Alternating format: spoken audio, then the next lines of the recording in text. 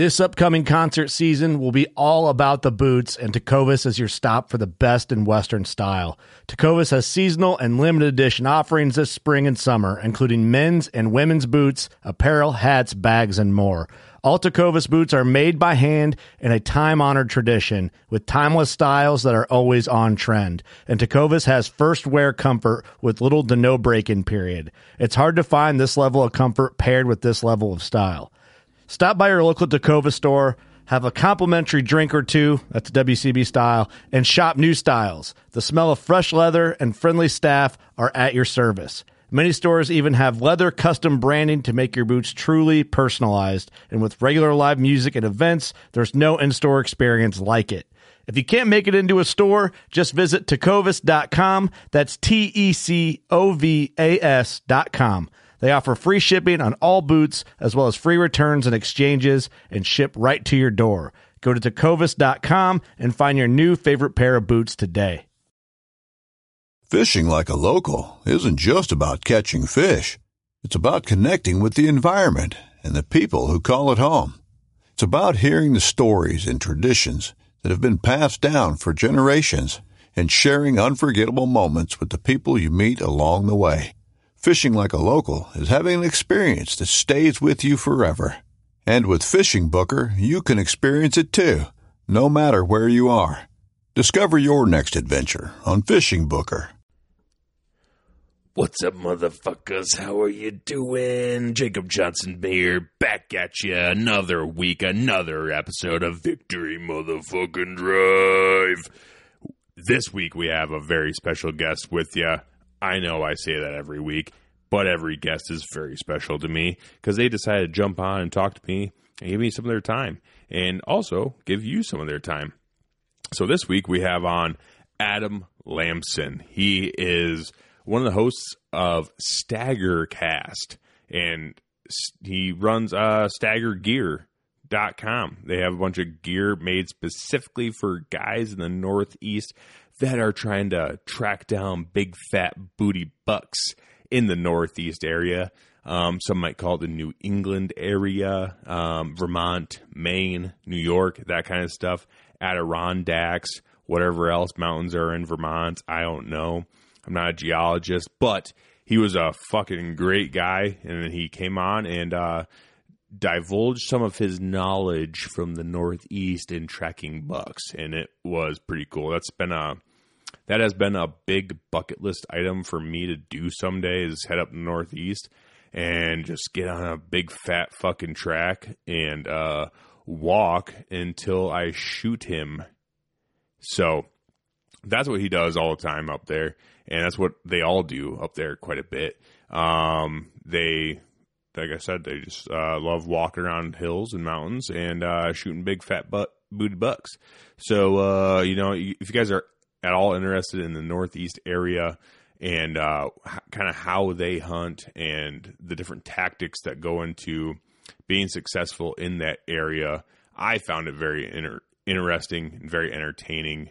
They're just a different breed up there. They here in the Midwest, we like to sit in tree stands or walk through woodlots and push deer out, but they really like to just get behind them, walk them down until they find them either bedded or up on the move or something, and shoot them in the chest with a 30-06, generally a pump action 30-06, like a Remington 7600.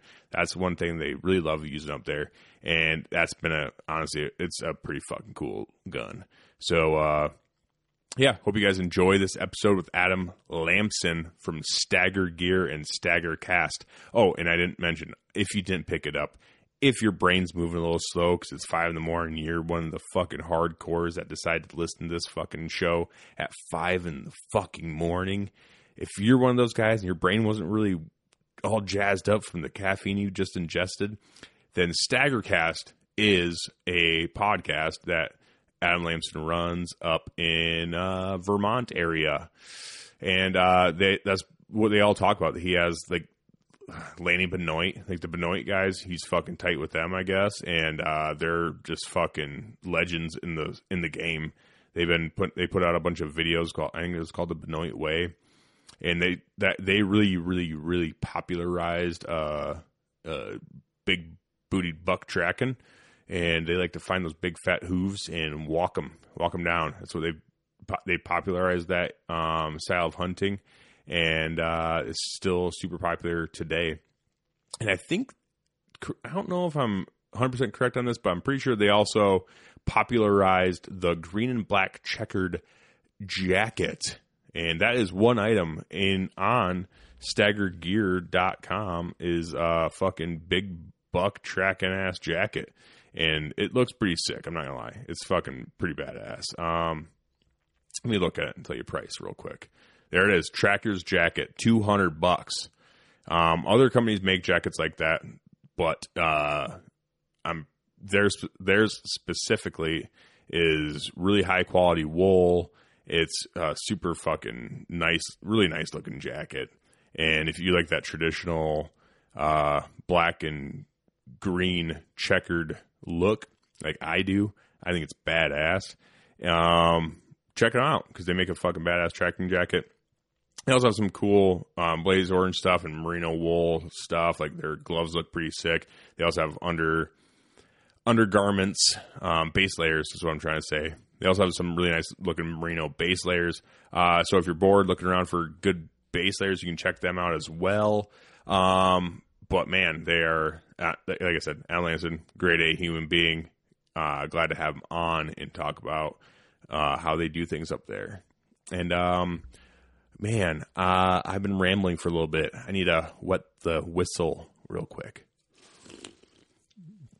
Yeah, so here I am. Back at it again. Wet the whistle. Now we got to talk about motherfucking Grizzly coolers. I talk about them every week. Why? Because they're awesome. Also why? They're the title sponsor of the show. Also why? The dudes that work there are fucking awesome. Like, they're just grade A human beings. They're outdoorsmen just like you and me. They really put their heart and soul into making fucking sweet coolers. So, let's just dive into one. Let's just go through the website real quick and pick, I don't know, the Grizzly 60. Let's check that one out. $339.99. But you can get some money off if you use code WCB. That's right. WCB gets you some money off. And no, that doesn't stand for Victory Drive. If you can't fucking pay attention, that's not anything like Victory Drive.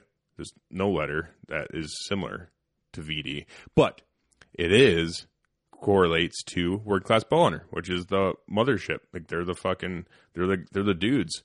Kurt and the gang over there, they gave us a sweet discount code off. So 15% off of $339.99. I don't know. I'm not a mathematician, but you look it up and you do the math because I can't do everything fucking for you. So look it up. Grizzly 60. Let's go see what's the description of the Grizzly 60. It says, consider Grizzly 60 the perfect cooler to accompany you and your crew on a week's worth of epic outdoor adventure. Leave no snack behind when you're working with 60 quarts of space for food, drinks, and ice. The Grizzly 60 is roto tough, like all of our hard side coolers, and loaded with some awesome features. Let the G60 do the work of keeping your goods fresh and cold as you and the crew enjoy the adventure. So that's their description, not mine. Mine would have been way cooler than that if I would have wrote it, but I didn't, so that's what you get. Like I said, roto-molded, hard-sided cooler, super fucking tough, grizzly tough, actually. It will keep a grizzly bear away. And if it doesn't, then they will give you a new cooler full of Skittles. I swear, I mean, that says it right here. If your grizzly cooler gets broken into by a grizzly bear and they tear into it and eat all of your food, then Grizzly Coolers will give you a new cooler full of Skittles. That's crazy. That's a crazy. They stand behind their products, guys. Also, don't quote me on any of that. They actually never told me that. But if my Grizzly Cooler does get broken in by a grizzly bear, I would like to think that Grizzly Coolers would give me a new cooler full of Skittles. So take it or leave it. Love you guys. Hope you enjoy the episode and enjoyed the ramblings that I give you pre episode. So Let me know how you guys like it. And if you're bored, you can also check out Mountain Ops. Use code VICTORY at checkout, and you can get some money off there. They make some good shit as well. And also, go to workingclassbowhunter.com/store and check out the merch there. Scroll probably all the way down to the fucking bottom, and you'll see some Victory Drive merch in there. Yes, guys, we have some merch of our own. Get yourself a badass shirt, black shirt, VD in the front. Looks sick. It's very similar to the Hunter's Box Club shirt that went out, but instead of green and black, it's black and white. I don't know.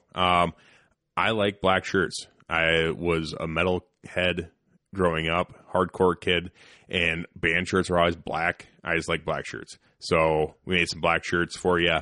Check them out, support the brand, and see what you can get there at the workingclassbowhunter.com/store. I think that's about it. So, love you guys, and hope you enjoy the episode. Goodbye.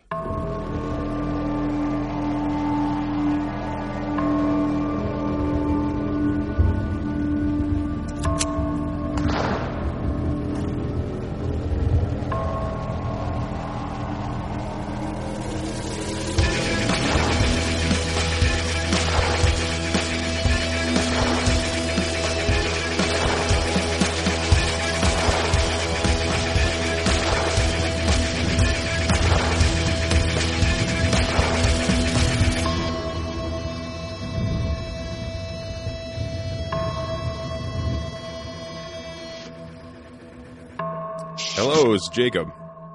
Hey, Jacob, it's Adam. How's it going? Hey, good, man. How are you doing? Doing good. Glad to be here. Yeah, cool. I'm glad I got you on, man. This is awesome. No, I appreciate you having me on. Where are you guys out of? You're out of where? I'm out of Iowa. Iowa. Yeah. Gotcha. I got to get out there one day. Yeah, one day. Yeah, that's what a lot of people say. It's pretty awesome. Yeah. But yeah, especially if you're a whitetail hunter. But I live in a weird area. My area of Iowa is kind of, it's not like known as the quote unquote Iowa hunting that everyone thinks of when they hear Iowa. But so I still have to travel quite a ways in order to, hunt the way I want to hunt, I guess. But yeah, it's still pretty nice. Yeah. But if you're not a deer hunter, then Iowa's kind of boring. Yeah, I say there's not a whole lot else going on, is there? No, I've never been out to Iowa, so. Yeah, no, it's got its own beauty, but it's also kind of boring. Yeah, featureless type of stuff. Yeah, I got you there. Yep. Yep. And where are you at then? I know you're like northeast, but like you specifically. Yep, Central Vermont. Okay. Waterbury, Vermont.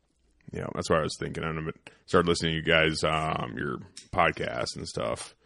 Oh, yep. Yeah, one of my listeners, he messaged me like, "Hey, you need to get a hold of the guys from Stagger." I'm like, okay. So I started looking into it. I'm like, oh yeah, northeast fucking big woods hunting. That's cool. Yeah, it's fun. So, yeah. Who is the listener? Austin Wheeler. Not sure. Doesn't ring a bell. Yeah. I know he commented on one of your guys' giveaways. He like put me did he? Yeah, okay. he put me on there too. I'm like, oh yeah, cool. Sweet. But, yeah, it's just me tonight. I tried to get Greg to hop on with us, but he had something going on tonight. I think he had a wake or something to go to for his on or something. But oh shit. I'll do what I can do. Yeah, dude. Talk some deer hunting. Yeah, absolutely. Absolutely. I appreciate it. Have you listened to my podcast at all? I haven't yet. Okay. No. So I guess just from when we first started talking, how are you with like swearing? Because I don't really censor myself a whole lot. I try not to. Yeah, no, I mean, we kind of in the podcast just speak our minds, but we try to avoid, just blatant all out swearing, but I mean, shit happens. Oh, there you go. Yeah. Just throw a word in here and there. Is that fine? Yeah, or no, you that's want me to, 100% fine. It's just, yeah. I know some people, they've asked me that too, and I kind of started asking other people because I don't want to be swearing up a storm if, they're Mormons or something, or they hate swearing, I don't want to offend anyone either. So, but all the podcast listeners that like from my end, like they get it. So, yeah, same with us here. Yep. And have you heard of Working Class Bowhunter podcast? Yeah, so you're part of that like network, right? Yep. So I pretty much picked up like the firearms side of it because I was talking to Kurt. I've been listening to them for a while, and met Kurt and the guys a few years back, and started talking with him some more. He's like, "Hey, would you want to do like a farms podcast for us someday?" And I said, "Sure." So yeah, here we are. So awesome. How's it been going so far? Good. Yeah, it's been going real good. Sweet. You know, just kind of getting started. I'm only 30 episodes in now, so. Yep. But are you weekly or bi-weekly, or what do you do? Weekly. Typically. Weekly. Yep. Gotcha. Yep. Yeah, weekly. That's a grind, man. Weekly's a grind. We try to we started out bi-weekly, and then after that, we did like a year of that, and we're like, well, let's just record them, kind of not put like a pressure on ourselves, and just put them out, and we put them out, and that's been working good for us, which we like. But yeah, that weekly stuff is a grind. I feel you there. Yeah. So I did a podcast before. It was just me, my brother, and one of our other friends, and it was just like, it was a political podcast, and we did it weekly too, but it's just us. It's just us three, like, kind of talking shit. Yep. Around a table. So for the most part, so it's been different just being by myself, I guess, doing it, and you know, trying to line up, you know, guests and all that stuff and everything else. It gets pretty grindy. And then my brother, he did all the editing and all that shit. So I just kind of came in and recorded, then left. And I was like, it's pretty easy, you know, but now that I'm the sole producer and doing everything, it's like, it is. It has its moments where I'm like, oh man, I'm kind of biting my nails. I'm like, who am I going to have on this week? So there's a lot to it. Yeah. I'll call in reinforcements and just get something out. But so you said you had a political podcast back in the day? Yeah. You know, nice. That got a little too dark. Did it? Yeah. Once you start pretty much devoting a lot of your time into politics and all that stuff and just kind of trying to dissect and understand what they're doing, it's like, man, this sucks. Yeah. Yeah. There's a lot of fucked up shit out there. Politics are fucked up. So I feel you there. It is, dude. It is. Once you start realizing. Especially nowadays. Yeah. I mean, everyone knows like politicians are, you know, for the most part, corrupt and fucked up. But when you really start digging in, you're like, how are they getting away with this stuff? This is crazy.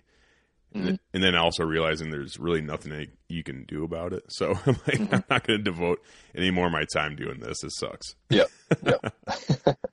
All those people on like Fox News and CNN just doing that for a career all the time. Oh, you got to be you just got to be a negative fucking person all the time, I think, if you're doing that for a job. Yeah. As far as like newscasting on that shit. Right. And then you have your own opinions, and like in those big networks, you know, they're not really speaking their true opinions the whole time. Yeah. So like they're getting censored and being told that you can't quite say that, dude, you know? So it's like, no thanks. No thanks. But yeah, so I guess I already started recording just because I wanted to see if I put a new SD card in. I wanted to make sure it wasn't going to do anything weird. My last SD card, I started getting like write errors and stuff on it. I'm like, ugh. What do you run for, like a little what the hell? What's the word I'm looking for? Interface there. Do you just use like a Zoom thing? Yep. Yeah, I just got a Zoom PodTrack P4. Yeah, that's what we use too. Nice and simple. Yeah, that's actually what I'm talking to you on right now. I popped a headset on and then plugged the phone in. So yeah, is this clear? Does it sound clear? Oh yeah, it sounds perfect. Honestly, it's okay, perfect. Really, really good. Just want to make sure. We did a podcast with a dude up in Canada last week, and the audio was rough on that. Do you use Descript at all? You ever heard of that? No. So that they like take the voice and they can like tweak it to make it sound more like the person. It's pretty crazy. It's like some AI stuff, and it cleans up audio like crazy. Really? And we had to do that for that one. Yeah. So I mean, you can still tell with that one we did that it is over the phone, but compared to the raw audio, it's so much better. But yeah, it's called Descript, and you can go in there, you plop your audio in there, and then you check a button like studio sound, and it cleans it all up. And then if it's still rough, what you have the guests do is record themselves talking for like a few minutes, and then you upload that to the software, and it creates an AI voice that sounds just like them, and it just lays over their words, and it sounds like they're right there next to you. It's pretty crazy.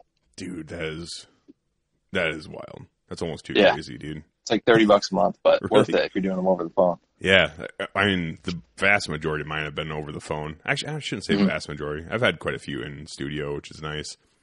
But a lot of them are over the phone.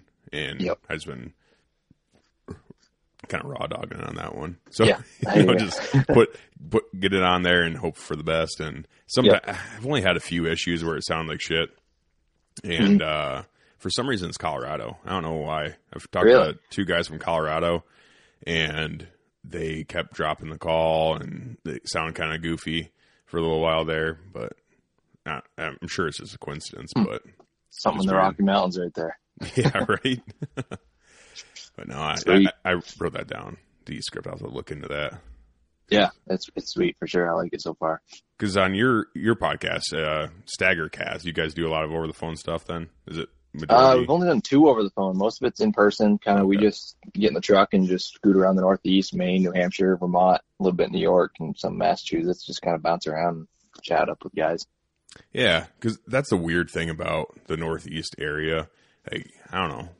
Everything's right on top of each other up right. here. So it's not like I'm only, from where I am, I'm an hour from New Hampshire. I'm 50 minutes from New York border. I'm 2.5 at the closest, or probably 2 hours at the closest from Maine. And then Massachusetts, hour and 45 minutes. So I'm kind of like central to everything. Jeez.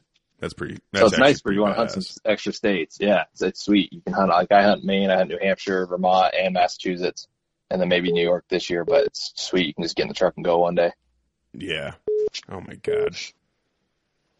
Clint's. But all the states up here are crazy different. It's weird. We can kind of talk about that in the podcast if you want to. As far as the subject and stuff goes, you just want to, what's the plan? Yeah, as I say, we're already rolling, so we can just go into whatever we want. I guess, just so you know, I guess I can say it, but we're just kind of go over what you do and your background. If you actually want to just get into that right now, we can.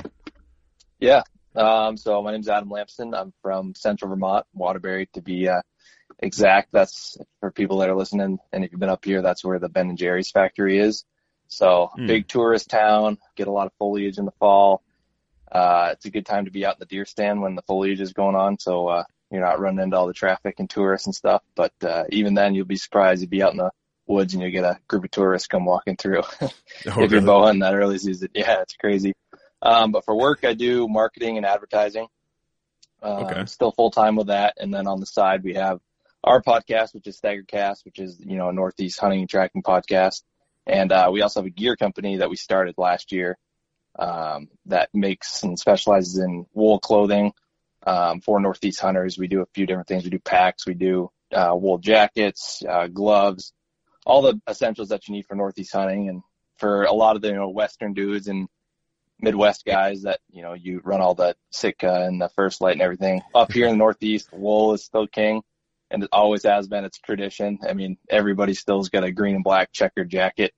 So we're kind of trying to bridge that gap between, traditional and technical, because, with all these Kuyus and Sitkas and stuff, you get I mean, don't get me wrong, there's a lot of great stuff that's applicable to everybody, but we're kind of trying to merge those two worlds of traditional and technical together. So that's what I do. Yeah. Dude, that's awesome. That's one thing I have noticed. All you guys up there are really, you guys love your, green and black checker jackets. Oh yeah. Is that a Benoit pretty crazy thing? Yeah. So like the Benoit's green and black checkered's been around forever. But it really got popular like when the Benoit family started hunting. For those that don't know, they're actually from the same town I'm from, just Duxbury, which is kind of just part of Waterbury, right about 10 minutes down the road. They kind of put, Northeast hunting on the map and tracking big bucks. And with that, they were all wearing green and black, Johnson Woolen Mills, checker jackets, and just kind of became a staple up here. And honestly, for what you get with wool, it's hard to beat up here. It's warm when it's wet, it's quiet, and, it blends good. It works. So, it's hard to, no point in reinventing the wheel for us up here, I guess, Oh yeah, for sure. I mean, I'm personally a huge wool fan. Even in Iowa, it's just, even when you're just sitting in a tree stand, if that's what you do, it's hard to beat wool, and it doesn't stink. You can wear it, day after day, and it's not going to smell just completely wretched. Like some of those synthetic base layers and stuff, especially that I've had, they get rancid. Yep. Oh yeah, it's crazy. Wool really is a miracle fabric. I know they call it that, but it really is that. And we all use merino wool base layers, which we added to our product line this year. And like you said, you just can't beat it. Like you'll go on a hunting trip, you'd be out in Maine tracking bucks for 4 or 5 days, and you're still wearing the same base layers at the end of the week, and it smells like you just took them out of the washer. It's crazy how good that stuff is. Yeah, for real. That's awesome. I had a job. I worked on wind turbines, and my so we had a clothing allowance, and my boss would just take us out to the store, and he's like, all right, hey, you got your allowance this year, and we'd go out, and I'm just like, okay, cool. I had a lot of stuff, like the outer stuff, like my pants and shirts and stuff. I just would wear those until they were completely unusable. So I spent a lot of my clothing allowance on merino wool and stuff for my my job. And so I got a lot of really nice. I think they're what are they called? I can't remember what the fucking brand is. Doesn't really matter, but they're I get you. It's just merino wool, and it's awesome. Yeah, but it can't beat that stuff. No, especially when it's next to your skin, it just feels nice.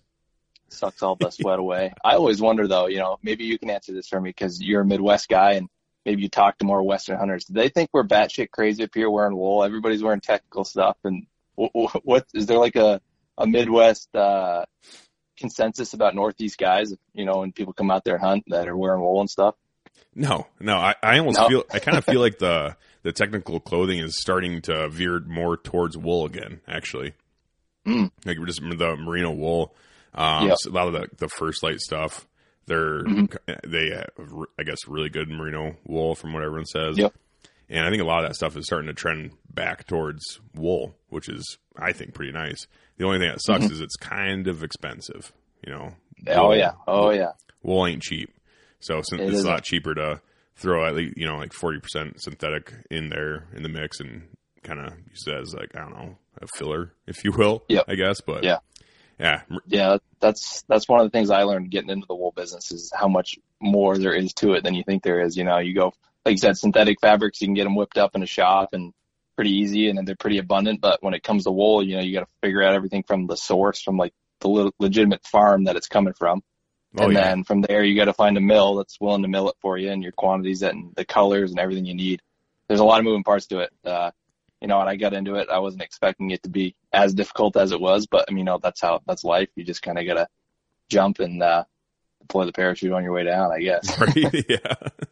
So is that that's what you guys do for your stagger gear? Is you actually go out and source the wool and find where it's at, and then you, I don't know, talk to the farmer and get it from them, then take it to a different manufacturing facility? Yeah, so it starts like you start from the source right down. And you can find wool that's already milled and stuff, but if you want it specifically made to your specs and colors and everything, you kind of got to start right at the source. So we source it, and then we have a mill we work with that whips all up the colors, the weave, the everything from the knit, the weave, the colors, everything. They do it, and then from there it gets shipped off to a stitcher, which they do all the cut and sew. And we have our designs of how we want the jackets made, and they work according to that, and leaves the stitchers, comes to us, and then we market it, advertise it, put it out there, and everybody seems to be loving it so far. We've only been doing it since 2021, so it's a newer venture for us. But kind of the reason we got into that is the options up here we're kind of getting scarce for wool as far as buying, but the demand for Northeast hunting and tracking and stuff up here is growing like crazy. So we said, hey, let's do it. If someone's going to do it, it might as well be us. So we dove in head first, and it's been good so far. And we expanded our product line and got to meet a lot of great people along the way. But looking forward to getting into this hunting season. We got a lot of new, we got some new colors come in, and like I said, expanded the product line. So looking forward to seeing all the pictures with some people with some bucks out there tracking bucks down. Dude, that's badass.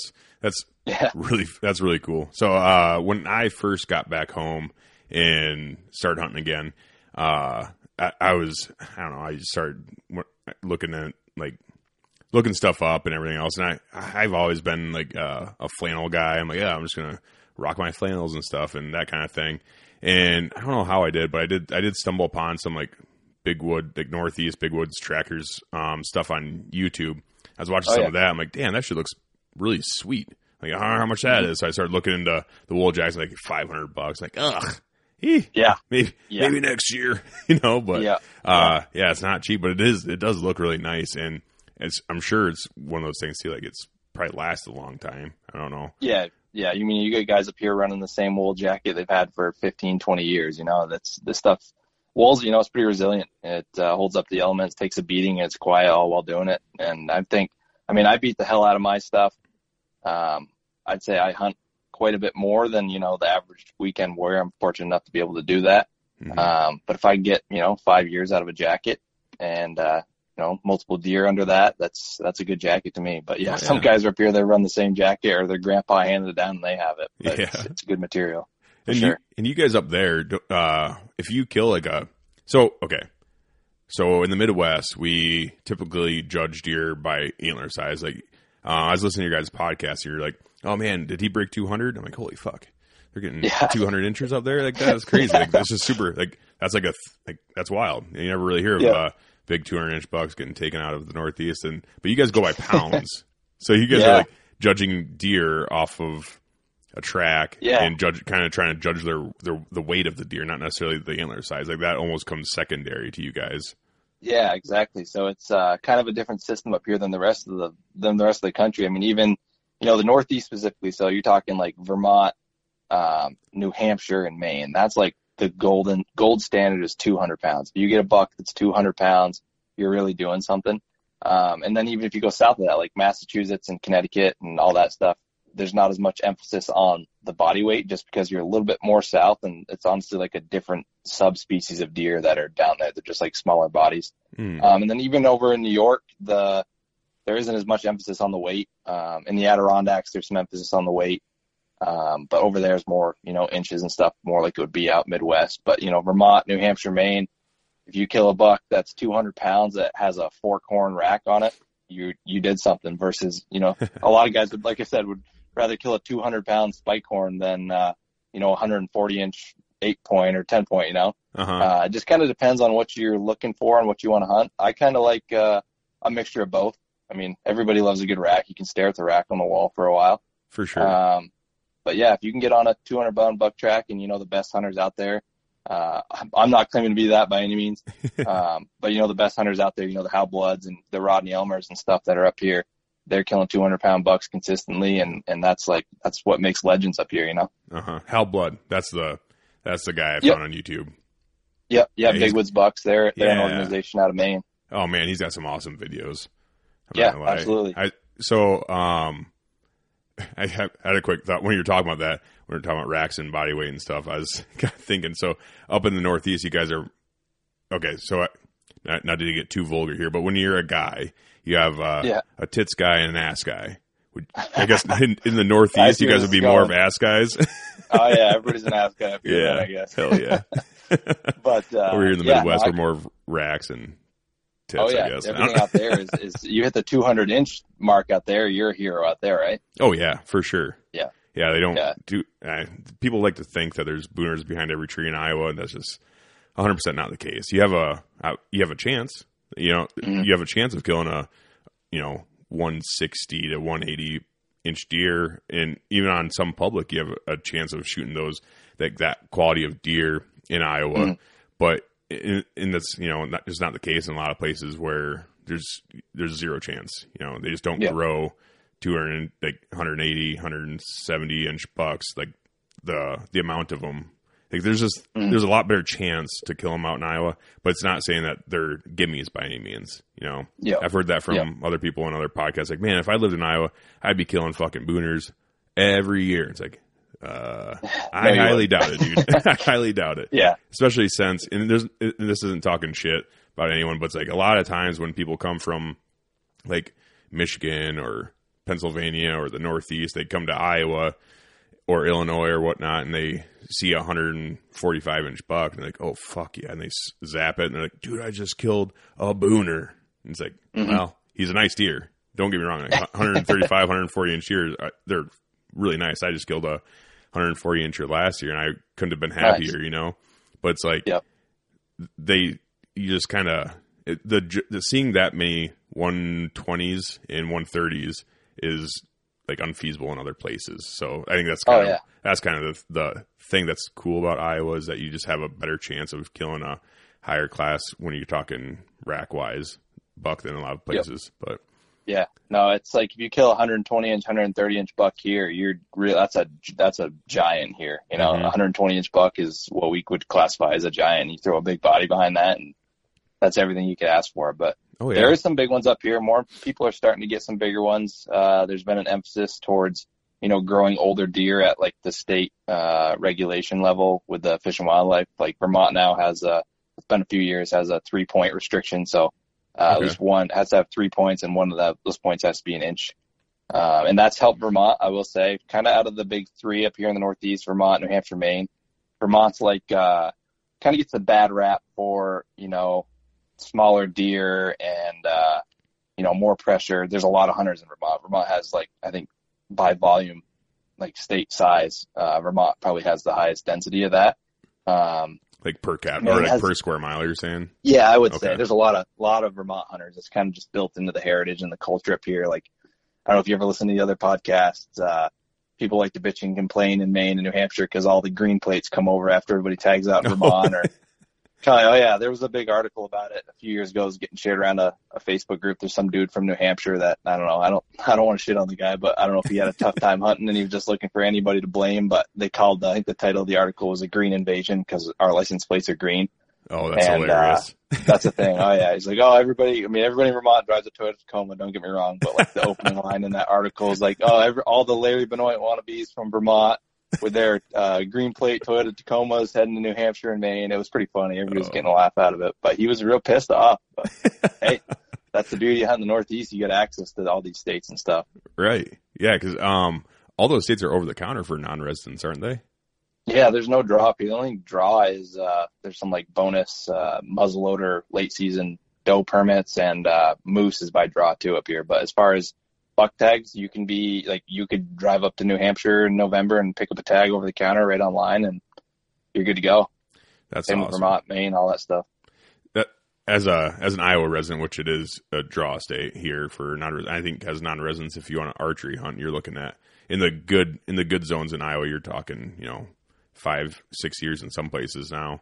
But I love having states that have that kind of manage for opportunity of non-residents, because if every state was just a draw state and we're just kind of stuck in our own states, that'd be kind of boring. Like, it's awesome having states out there that are willing to be like, hey, you know what, we're going to manage for opportunity because we have a good population here, and we we can afford to, even though a lot of the resident hunters might get pissed, but it's nice having those states, and it does make those states that are draw states a little more, like, it keeps them kind of special, So I'm not saying that it's right or wrong, but it's just there's pros and cons to everything, and I love Iowa and I love living here and hunting here, but at the same time, like, man, I really want to get out and hunt other places too. So like the Northeast area, that's been a bucket list for me to go out there and hunt someday. Because for one, you guys can use rifles and you just walk around, and you have there's so much public land up there in the mountain areas and stuff like the Adirondacks and whatnot. I think it's all public pretty much, isn't it? Oh yeah. Yeah, the Adirondacks are pretty much all public. That's like 1 million acres, forever wild too. It'll never be developed or anything like that. And then Vermont, you got, the whole Green Mountain National Forest. You got all the logging land up in the Northeast Kingdom of Vermont and all the state forests. And then New Hampshire, you have the White Mountain National Forest, which is a giant block of timber. And then you go up in the northern New Hampshire zone up like by Pittsburgh, and that's all logging land that you have full access to, all the easements and everything. And then Maine's special, from, like coastal and southern Maine. That's where it's all posted up and stuff. But you get just north of that, all the way up through to all the way to the tip of Maine, and it's all just logging company owns everything, Irving Paper and Weyerhaeuser, all that stuff, which the state has agreements with, and everybody, you can use the logging roads. That's kind of how you go about it, access and everything. It's just massive. It truly is big woods. We say big woods up here, but I know guys in like Colorado and those Western guys, they're probably like, well, that's not that big, but for us, it's big up here. Yeah. Yeah. No, I just, me personally, the way I like to hunt, I find that like really intriguing, just because in Iowa you can't do that. There's barely any timber that is suitable for tracking. Yeah. So like, there's a couple pieces of public in Iowa that I'm sure that are big enough that you could probably get on a track. Because I did do it a couple of years ago when I was out during I was during shotgun season in Iowa, and we just got fresh snow. I went out with my buddy. I'm like, we were just hunting does. So we only had doe tags. So I'm like, dude, we got fresh snow. Let's fucking try tracking. Like I seen some dudes do this shit on YouTube, and we can do it here. Like this is a pretty good chunk of public. We might be able to get on fresh track and catch up to them. And he's like, okay, cool. So we went in there. And we just kind of walked around the parking lot area and went out in the woods, kind of meandered around. And we found some tracks, and I just walked them out. And then they all started kind of linking up. I'm like, hell yeah, this is going to be fucking pretty sweet. And I went all the way down to the very far edge of this public, and there was just this grass kind of opening that was right on the edge of this private. And I popped around the corner, and there was like a shit ton of deer just sitting there. I'm like, hell yeah. And they started running by, and I plugged 2 does out of there. I'm like, holy shit. I'm a tracker now. Like, hell blood, what's up? Like, let's go. You know, that's funny. It works. It works. Yeah, I was jacked up about it. That was awesome. It sucked dragging, but you guys are dragging like miles because you guys are out there getting lost. Like not lost because I'm sure you have your GPS or compasses and whatnot. But it's like, man, you're out there walking all day. Yeah. Like last year, the buck I did, by the time I got him, I did 17 miles on the day. And then we had about probably 2.25 mile drag out. So that was a long day. Fuck. But yeah, no, it's rugged for sure. And, places like New Hampshire and Vermont, and especially the Adirondacks, where there's not as much road access into all the big woods.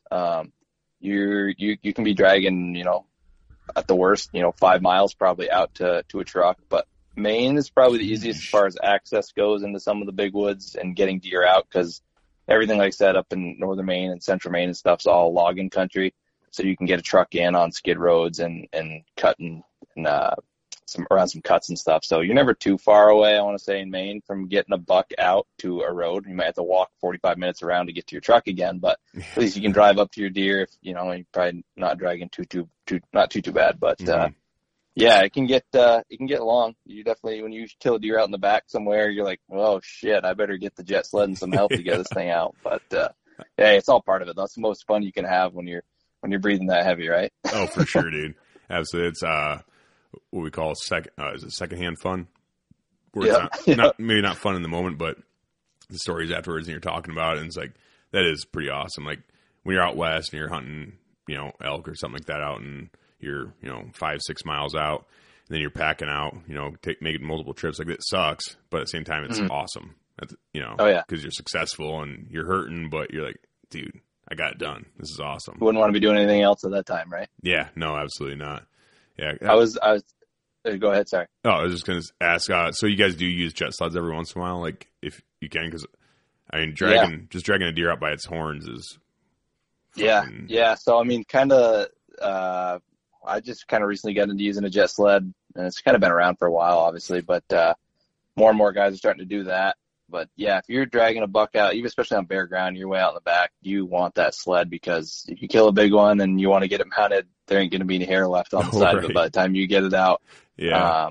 But yeah, jet sled's key. Use that this year. That makes it so much easier than dragging, even on snow. I mean, you have snow, you drag deer out on snow. It makes it easier, but you have that jet sled, that thing just about takes itself out of the woods, and that's key. Yeah, for sure. It's nice because when you're dragging them out in the snow too, like it makes the deer slide a lot easier, but then you're also slipping and stuff too. So yeah, especially if you got to go uphill with it. The thing, I got a video. I think it's on the Stagger Gear Instagram page of a buck I got a couple years ago. We're dragging it out, and the thing just about takes me down the mountain there. It come around the tree and it starts sliding down the bank, and I get pulled down on my ass about 20 yards down the bank, sliding, just trying to go up the hill with it. That's funny. I just watched that today, actually. I was scooping around on you guys' Instagram and stuff, and I was like, and I saw that video. I'm like, that's fucking pretty funny. I thought you were just going to jump on him and write him down. I thought about it. That's probably the best way to do it. Yeah, right. Sure. As long as you only got to go back up. Yeah, that would suck. Yeah, it's not fun going up with it. That's for sure. No, the deer I killed last year during archery season, it was pretty flat, but he died. He crossed this dried up creek bed, and the creek bed, like I don't know, banks were about 6 feet tall. Yep. And he crossed it and made it to the other side. So I'm like, damn it. So I had to drag him down to the creek bed, then back up there, and I thought I freaking killed myself trying to place that thing out there, because he was like almost 200 pounds dressed, and I was like, damn. Yep. He's a big bodied buck too. And I was like, seems like you guys have some big bodies out there. Everybody like up here focuses on 200-pound weight, and like, oh, these big northern bucks. But I mean, you see some pictures of some bucks you guys are killing out, Midwest, and there's some big old corn-fed hogs out there that are, heavy. Oh yeah, So it's not just us up here. No, we like to think it's just us, but you guys got some hammers down there too, body wise. Oh yeah, we got some fat ass deer down here too. They do like to gorge themselves on corn, and I feel like that does help. Because like my buck, he was I think I sent him in for aging, and he was 5.5 years old, and he was dressed out because I actually put him on the scale. We don't really weigh our bucks a whole lot here, but I'm like, man, I'm curious, and he was 198 pounds on the scale. That's a hammer. After being field dressed, I was like, damn, he's a pretty nice sized buck, really nice size, really nice bodied. But I mean, he was also early season, so he didn't rut yet. If I would have killed him in mid-November or December, he probably would have been like, I don't know, 170 pounds maybe. Yeah. So. Yeah, that's the thing up here. It's like you kill a buck at the end of the season, late rut. Because our season runs from, Vermont's like mid-November to the end of November, and like Maine's November 1st to the end of November. You kill a buck that last week of November, like first week of December, and it's like 180 pounds. You're like, shit, this thing was well over 200, during right in the middle of the season or in the beginning of the season. Makes you wonder for sure. There's a lot of bucks get killed like that. It keeps people just out of that, big buck patch range. So definitely. Yep, for sure. So you guys, as another thing I was going to ask, you guys have like cool patches you hand out? Like you have an official scale and stuff that you guys have to take them in to get weighed or something? Yep. So Maine, New Hampshire, and Vermont, you have to actually physically take your buck to a reporting station to have it weighed in, and they check it out. And they'll count the points on it, weigh it. And then that gets all logged into a system, and that goes directly to Fish and Wildlife, and they, pull a bunch of reports and stuff at the end of the season off it, look at like the age class of deer and, the health and all that stuff. But, if you're at a state registered, weighing station and you hit that 200-pound mark in New Hampshire, Vermont, and Maine, they'll ask you if you want to sign up for, the biggest bucks of Maine club or Vermont trophy bucks, or, I think it's New Hampshire's like a NASTIC, New Hampshire Antler School and Trophy Club. If you say yes, then you fill out a form and they mail you a patch, and then you have it. But that's kind of like the gold standard. You get some dudes up here, some old timers. They got, 200-pound Maine buck patches, and that's what you hang your hat on right there. That's awesome. So that's pretty badass. Because what do you just put the patches on your tracking jacket then? Yeah, some people put them on their jackets. Some people, have a display. I know a lot of guys will get the deer mounted and they'll put it in like a frame underneath it. Okay. Up to you how you want to do it, but it's cool. It adds, to the experience of weighing in a buck, and you hit that 200-pound mark for these guys, and it's just a special thing. It's kind of cool we have those programs for sure. It entices people in and definitely creates a lot of attention. Yeah, no, that is awesome. And there's something cool about going by weight instead of like antler inches. Because I feel like, antler inches is kind of a pretty poor way to judge, especially a deer's age. So it's cool that you guys are going off body weight. Because I feel like body weight is a much better standard to maturity rather than rack size. Because I mean, I've seen a couple times, seen a couple 2-year-olds. I'm like, holy shit, he's huge, but he's probably like 130 as a 2-year-old. I'm like, he's gonna be a stud, but he's got such a small body on him that he's got to be, a 2-year-old. He's just a stud. But yeah, it's weird up here because like I was telling you before, like Vermont's kind of like known for like the smaller bucks, but like you go over to Maine and you might shoot a 2.5-year-old buck that's 205, 210, but you come to Vermont and like my buck that I got this year, he turned out to be 9.5 years old. I had him aged, and he was 182. It's just a lot of it's genetics, and a lot of it comes down to the length of deer. If they're long and skinny, or some of them are short and skinny, short and fat. It all kind of depends on the genetics. But Maine is your best chance of getting a 200-pounder, and that's why Maine gets so much attention for hunting over there. And a lot of guys, chasing that 200-pound mark. But Vermont, I would say out of the Northeast is the hardest state to kill a 200-pounder in. We kind of have like a different subspecies of deer here, except for like up in the Northeast Kingdom of Vermont. If you're ever looking at the map, the top, right hand corner of the Vermont, kind of where it hooks out, that's like very similar to Maine as far as how the terrain sets up. There's kind of like a line that comes down across the top corner of the state, cuts across the top of New Hampshire and into Maine. And like you go above that line, the deer tend to be bigger, and you go below that line, the deer kind of tend to be smaller. It's interesting. It's very just like a different breed of deer almost. But Vermont, back in the day when the population was wiped out, they did like restock the population with, I think it was like genetics and deer from Virginia or something. Just kind of like that more spindly horn stuff and, smaller bodies. Yep. So that definitely has an impact on it versus, you're up in that northeast corner in, northern New Hampshire and Maine. The deer are just stockier, the horns are massier. They're like gnarlier looking, just like a true, northern brute looking deer. They're just different looking, Yeah. which is super cool. But yeah, like Vermont tend to has like the more spindly horn genetics, and we don't get those big racks that you see in New Hampshire and in Maine. Don't get me wrong, there's still some giants in Vermont. Everybody shoots a few every year, but nothing to the frequency, I would say, of Maine and New Hampshire. Like my co-host Greg there on the podcast, I don't know if you listened to that episode or not, but he actually killed a booner this year in New Hampshire. He killed the #1 firearms deer in New Hampshire, typical. The net score was 178 and an eighth inch net, and 171 net, and then 178 gross, and he made Boone and Crockett, and he just got his awards and all that stuff for it, which absolutely incredible deer, once in a lifetime deer up here. Dude, but they're out there. That's awesome. Was he tracking that too? So that one, he'd actually been hunting that deer for 3 years. I wish he was here to tell the story on it, but he actually found that buck back in 2020. Just after the season, he was doing some late season scouting, exploring, popped some cameras out, and found this giant that was using this funnel up the side of a mountain. And he had pictures of him for 3 years in that funnel, just periodically. And he was kind of doing, narrowing the area down, trying to figure out where he was, and ended up getting more pictures here and there, certain areas, figuring them out. And then this year, 2022, he had one picture early on in velvet, and then he kind of disappeared. And then he came back right around the end of October, which is right when the muzzleloader season starts in New Hampshire, and found him again. And then he just disappeared for like 2 weeks, couldn't find him. And then it turned into rifle season. He was checking all the mountainsides all around there, just looking.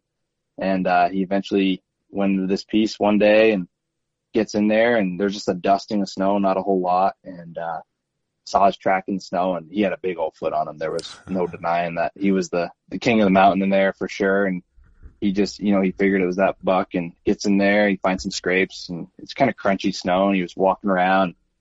Not enough snow to track, just kind of sporadic spots here and there, but that buck track was all over in there. So he's like, all right, I'm just going to pop a squat right here on a stump, do some grunting and see, because that buck was in there.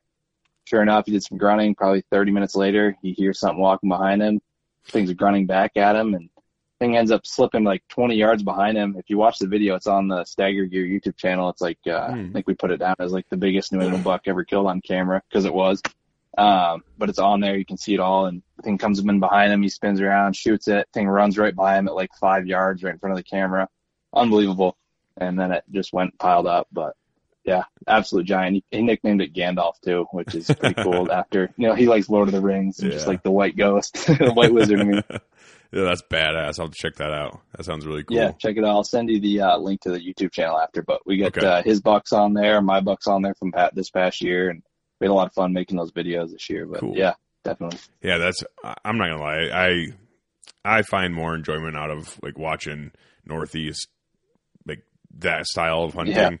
So much more. Like I love living in Iowa. I love hunting the Midwest, but man, I'm just not. I've never been like a stand guy. I'm still not. Like I do hunt from a stand, and stuff when it makes sense. But a lot of times I just like to go mix it up on the ground. It's a lot more. It's a lot more enjoyable. I fucking hate just sitting there and waiting, and then I start second guessing myself. I'm like, am I in a good spot? I don't know. And I hunt pretty much all public land where I'm at, and maybe some permission pieces and stuff. But man, I'm like, on my private land stuff, then I'll hunt more from a tree stand. But on public land, it's like you never know what's happening out there. You never know who walked by the day before or that morning or anything. So it's nice. Yep. It's nice getting down and mixing it up, and then getting on deer that way. And up where you guys are at, it's just like a big playground up there. Yeah. Let me here, can we take a quick pause for a second? Yeah. Yeah, let me just pop my headset died here. Let me just pop new batteries in it. Okay. Sorry about that. No, you're good, man. You rock wireless mic or headset? No, I got a wired headset I got like a Audio Tech, one of those like basic headsets with that's what I got too. they're slick. They work good. I just didn't realize this. All right, plugging it back in 1 second. Can you hear me? Yep. All right, perfect. Yeah, I'm good to go then if you're good. Okay. Were you saying your pod track died? Your Zoom? Yeah, that thing died on me. Yeah. Oh, I gotcha. Yeah. Dude, I didn't have it plugged into the actual jack. Yeah. I run mine powered. My very first podcast, I was talking with my buddy Justin Trees, and luckily he's my buddy. And I just had batteries, and I'm like, hell yeah, this is pretty slick. We're talking, and then next thing you know, it dies. And I'm like, what the fuck? I started freaking out. And the next day, I went and bought a power cord for it and stuff, and just run it. Yeah, we always wire ours too with a little jackery when we're meeting up with people. But I thought tonight I had enough battery in there. But oh well. But no, you're good. I can dive back in there on the. I get a question for you about that stuff. Yep. So I mean, I see with the content I see coming out of the Iowa area versus up here.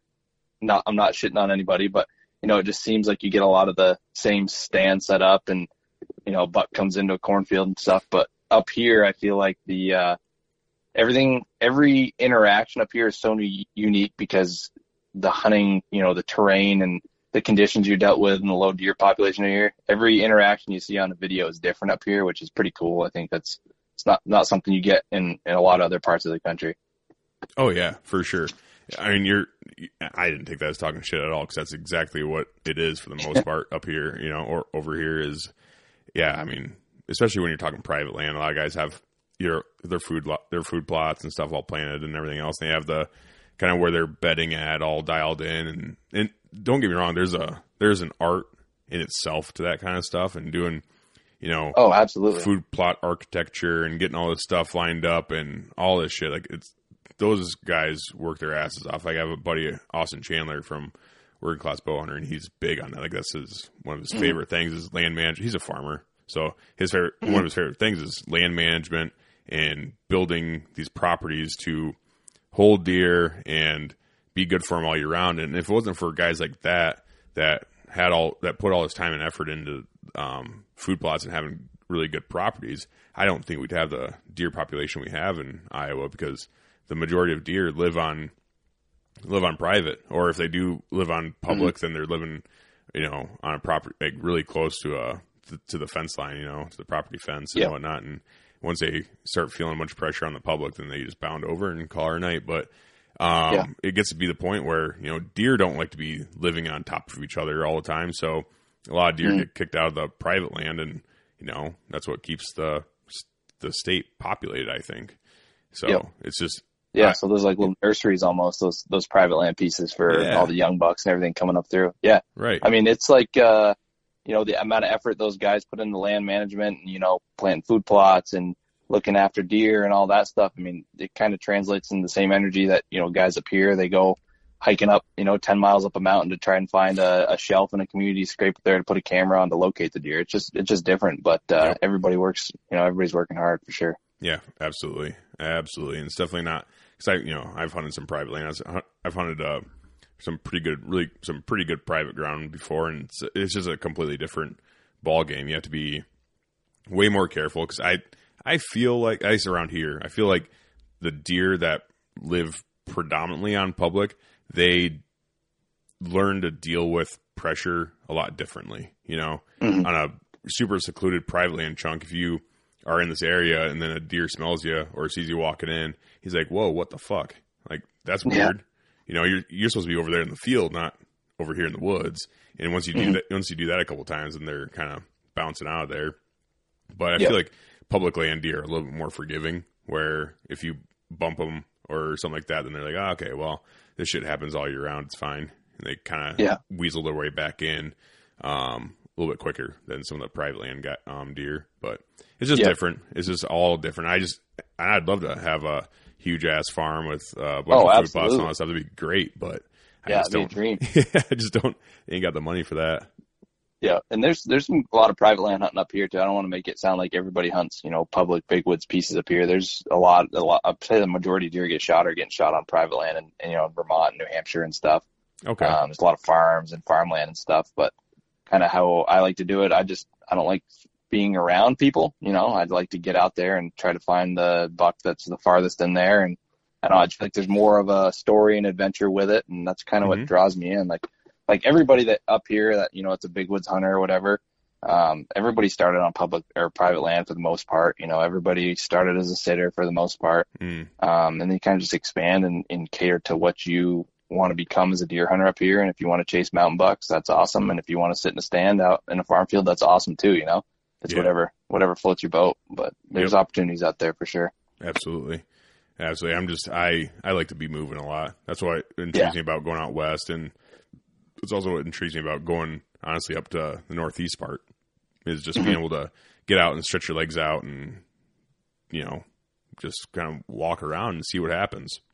Yeah, there's opportunities here. If you want to go for it, you can look on X and pick a big piece of paper company land and some park here and go. You might not see a deer for 5 days, but you can get out there. The deer density up here is so much lower than it is Midwest, but I think that's why, tracking is king up here for killing bigger bucks in those big pieces, because the deer density is so low that your odds of mixing them up like you would out there. And I said you track those does and stuff, but I'm sure there's a lot of other tracks coming around, crossing and all that stuff. Up here, you get on a buck track, you might follow him the whole day and never come across another buck track, or even a doe track. But some days you go out in the big woods and after a fresh snow, and you might hike all day long, do 10, 15 miles, you might not even see a deer track. Most days you can find one, but that's just the deer density up here, and that's why it works. That's 100% accurate. Because when I did my little deer tracking excursion in Iowa, there's absolutely 100% no way I would be able to tell one track from another, because they just I picked up a couple of tracks, and then it turned into it kind of looked like a cattle trail. It was just so beaten down. There's so many deer that hop on that main trail. It's impossible. Like you're not going to be tracking deer the way you guys track deer in a state like Iowa or Illinois or even Minnesota, for that matter. Like in the Midwest area, you're just not going to be doing that, just because they're going to hit a main trail, and then you're screwed. You're not going to be able to find you. It's borderline impossible to really sift through there. And if you're doing that and taking that much care into sifting through the main trails to stay on this one track, then you're going to be taking way too long. I just don't think you're going to be able to get on them or run out of land. Is the biggest problem, honestly, with that. Yeah, it's the complete opposite up here. You get on that one buck, and most of the time you can stay on him. Every once in a while, that buck, you'll be following him, and he'll get into a doe group or something, and see where he ran him around in circles and circles. And, that's the hardest part, to decipher where he went out of there. They call those, the barnyard up here. If you hit a scenario like that, it just looks like a barnyard of tracks.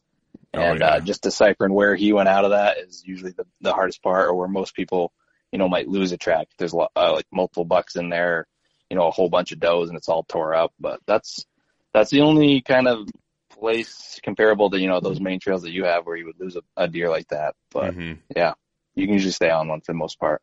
Yeah, and it was wild for me to really wrap my head around it when I was watching some of those videos, and like, yep, this is him. This is the buck, and here we go, kind of thing. I'm like, dude, I can't even go out to the woods and really recreate that scenario here, because it's just finding so many more deer. Yeah, there's just a lot more.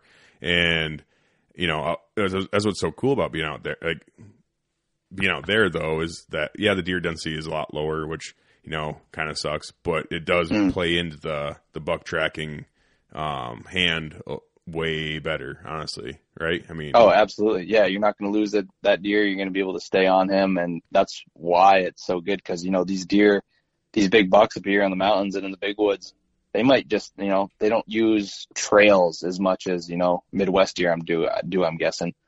They just kind of meander through the woods, and, they have, a lot of times these big bucks will have a loop, and that loop might be 15, 20 miles that spans over 4 days. So if you're sitting there in one spot hoping to catch this buck, it's pretty rare. But it can happen if you're a big wood sitter and you get them dialed in. It definitely can work. But most of these times, these deer, especially during the rut, they're just zombie walking around, cruising all over the place.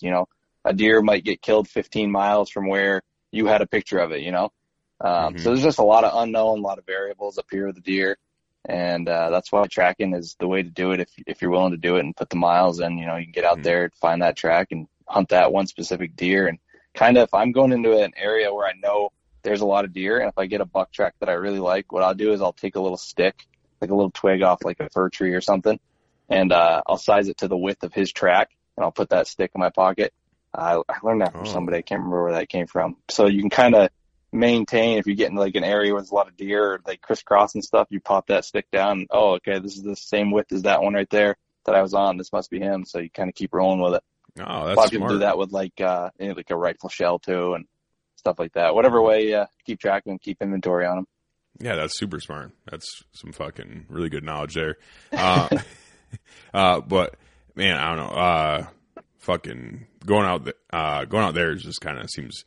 It definitely seems wild, but that's what's so intriguing about it. And they're mountain bucks, like you said, So mountain bucks do behave way differently than Midwest bucks, where they have their core. Here in my area, each deer, they kind of have their core area, and that core area could be, if it's an older buck. Generally, as they get older, their core area shrinks like significantly.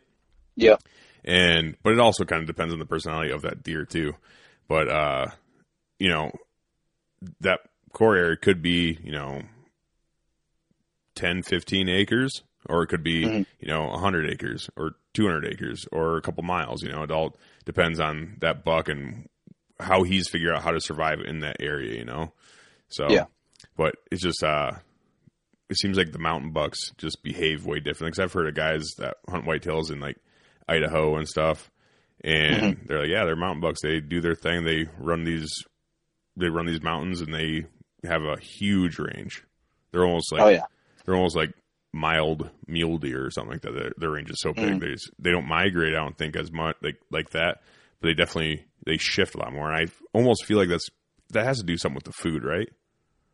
Yeah, especially out there with the they get way more snow during the winter and stuff out there. So there's more migration going on out there, which I think affects it. Just in recent years, I've been looking more into that like Western whitetail tracking, because there's opportunities out there, and there's guys that are going to Montana and Idaho tracking and stuff just because it's big woods and there's some big bucks out there. But out there, I think there's more to do with migration and following the feed and stuff like that and dealing with snow. Versus up here, there's still migration up here.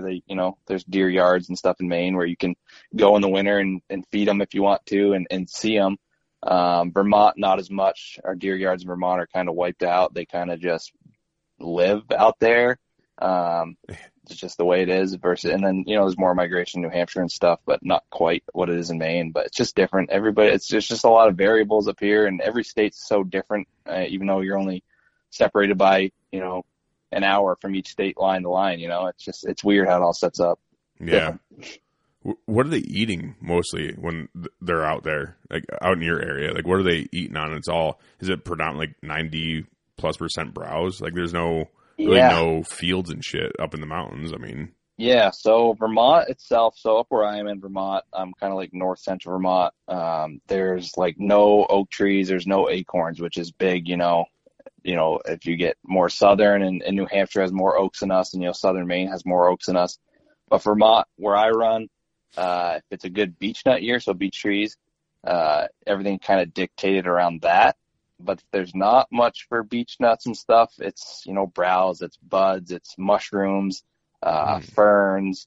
And it's kind of a rugged style of life that they're living for food. There's not a lot of agriculture or cuts in the Vermont state forests versus in Maine. Those deer get so big up there because they're just feeding on all that, regen growth that's coming out of the cuts in Maine, which is good for food, because they get all like the raspberry bushes, all the leafy greens and all the buds kicking up, which is good. There's more cutting in New Hampshire than there is Vermont as well.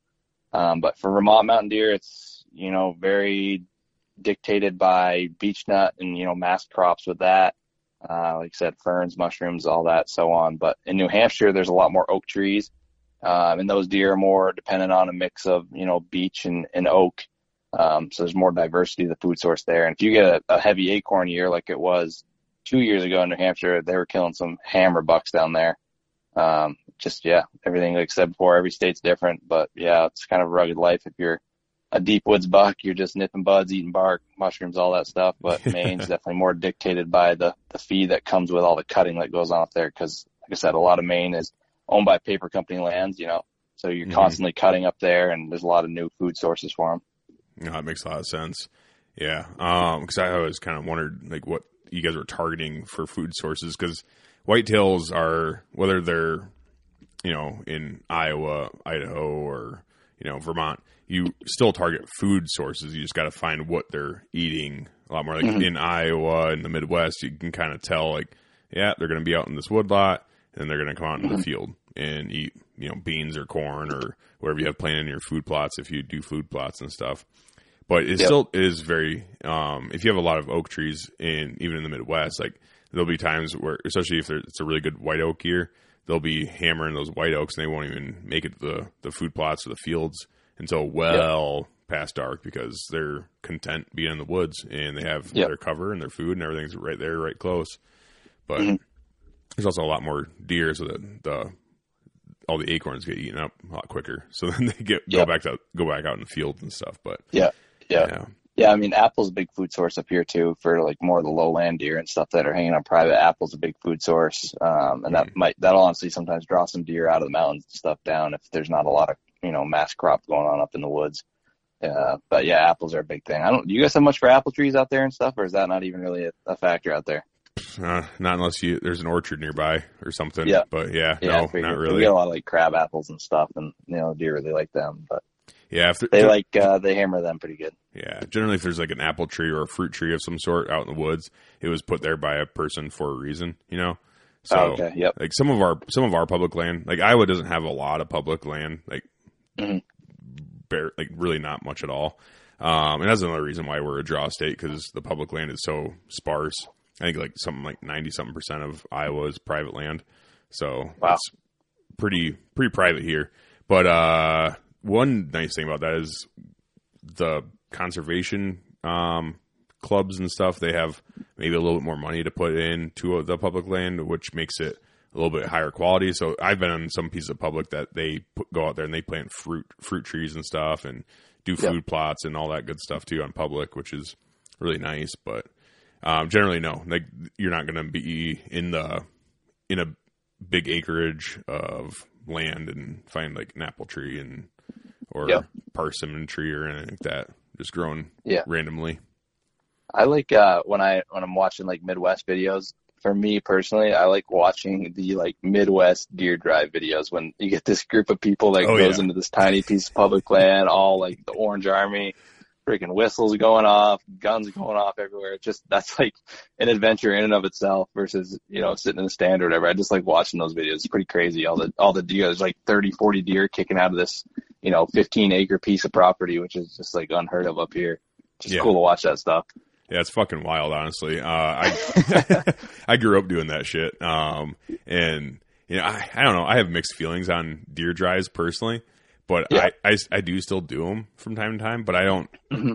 So I grew up doing it with a larger group, and it just got way too wild. And my dad and I were like, this is crazy. Like, we gotta leave. So we just started going out, just me and him, and then with my buddy and his dad. So really small group. And we were really meticulous on how we pushed certain woodlots and stuff.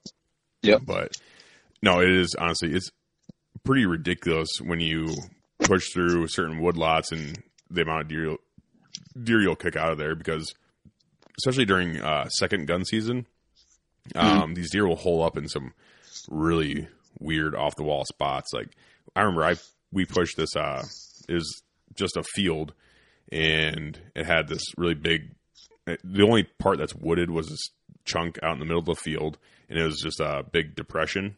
So it was just a pothole is what we call it. And the farmers didn't, the farmer didn't row crop or nothing, because there's no reason to get in there. And that's where you just threw all this junk and boulders and other shit in there. And we would go in there. That was like an every year thing. We're like, okay, we got to go hit this pothole because there's going to be deer in there. We'd kick out, 20, 25 deer out of there almost every time we went in there. Jeez. Yeah, just that's crazy. Packing it in because they got pushed out of everywhere else. And like, well, this spot seems to be pretty safe. And we walk in there and there's fucking deer running everywhere. It was insane. Just bone flying through the woods everywhere in there. I like watching the Hunt Public videos when they do their Iowa deer drives and Ohio deer drives and stuff. There's just deer flying everywhere. It's just so cool to see deer and stuff. Because like up here, like our buck to doe ratio is so much lower than, you know, yours is out there too. So, you know, you see some bone out here in the woods, you're talking about it for a couple of days, you know, you don't see a lot of bucks out here. We try to pass up, you know, typically a lot of bigger woods hunters will pass up some of those, you know, smaller bucks to get a chance to, you know, grow bigger and stuff like that. But yeah, we don't have the bucks that you guys do. That's for sure. Yeah, for sure. It's such a different style of hunting. And I know a lot of guys like to poo poo on it because it's like, oh, that's not hunting. That's just, you know, there's no skill involved into it. And it's like, I can definitely see that. And I do agree to a certain extent, you know, but it's such a tradition up here for people to do deer drives. You get out with your buddies and it's a lot of fun in its own way for sure. Yeah. So I mean, it is. It's a blast. It's a really good camaraderie and, you know, like teamwork. And like if one person shoots a buck, you know, it's like everybody had a part in that. And it's like a celebration in itself. Like we do deer drives in Vermont. I killed my first deer I ever killed in Vermont was off a deer drive. It happens up here too. And like you said, yeah, people can be like, oh, it doesn't take much skill, but it all comes down to what you want to get out of it and what you're willing to do. But yeah, it's part of it. It's definitely a lot of camaraderie. Yeah, for sure. And generally how we talked about, like when you're talking bow hunting and stuff, it's like, yeah, I killed this deer. It's like, nice. Yeah. Then you talk to some gun hunters that go at the party. It's like, how'd you guys do this weekend? You know, it's after opening weekend. Like, how'd you guys do? And like, oh yeah, we killed, you know, 12 deer. We killed, you know, six bucks and freaking 6 does. It's like, oh, sweet. Yeah. It was a good weekend then, you know, but it's never, it's really rarely ever like, well, I killed this one deer. It's like, well, we all killed like 15 deer. So it was sweet, you know. That's badass. Yeah. Memories you won't forget right there. Yeah. Yeah. That's so cool. It's just so different. And like I said, I don't know if Iowa outlawed deer drives tomorrow, I wouldn't cry about it.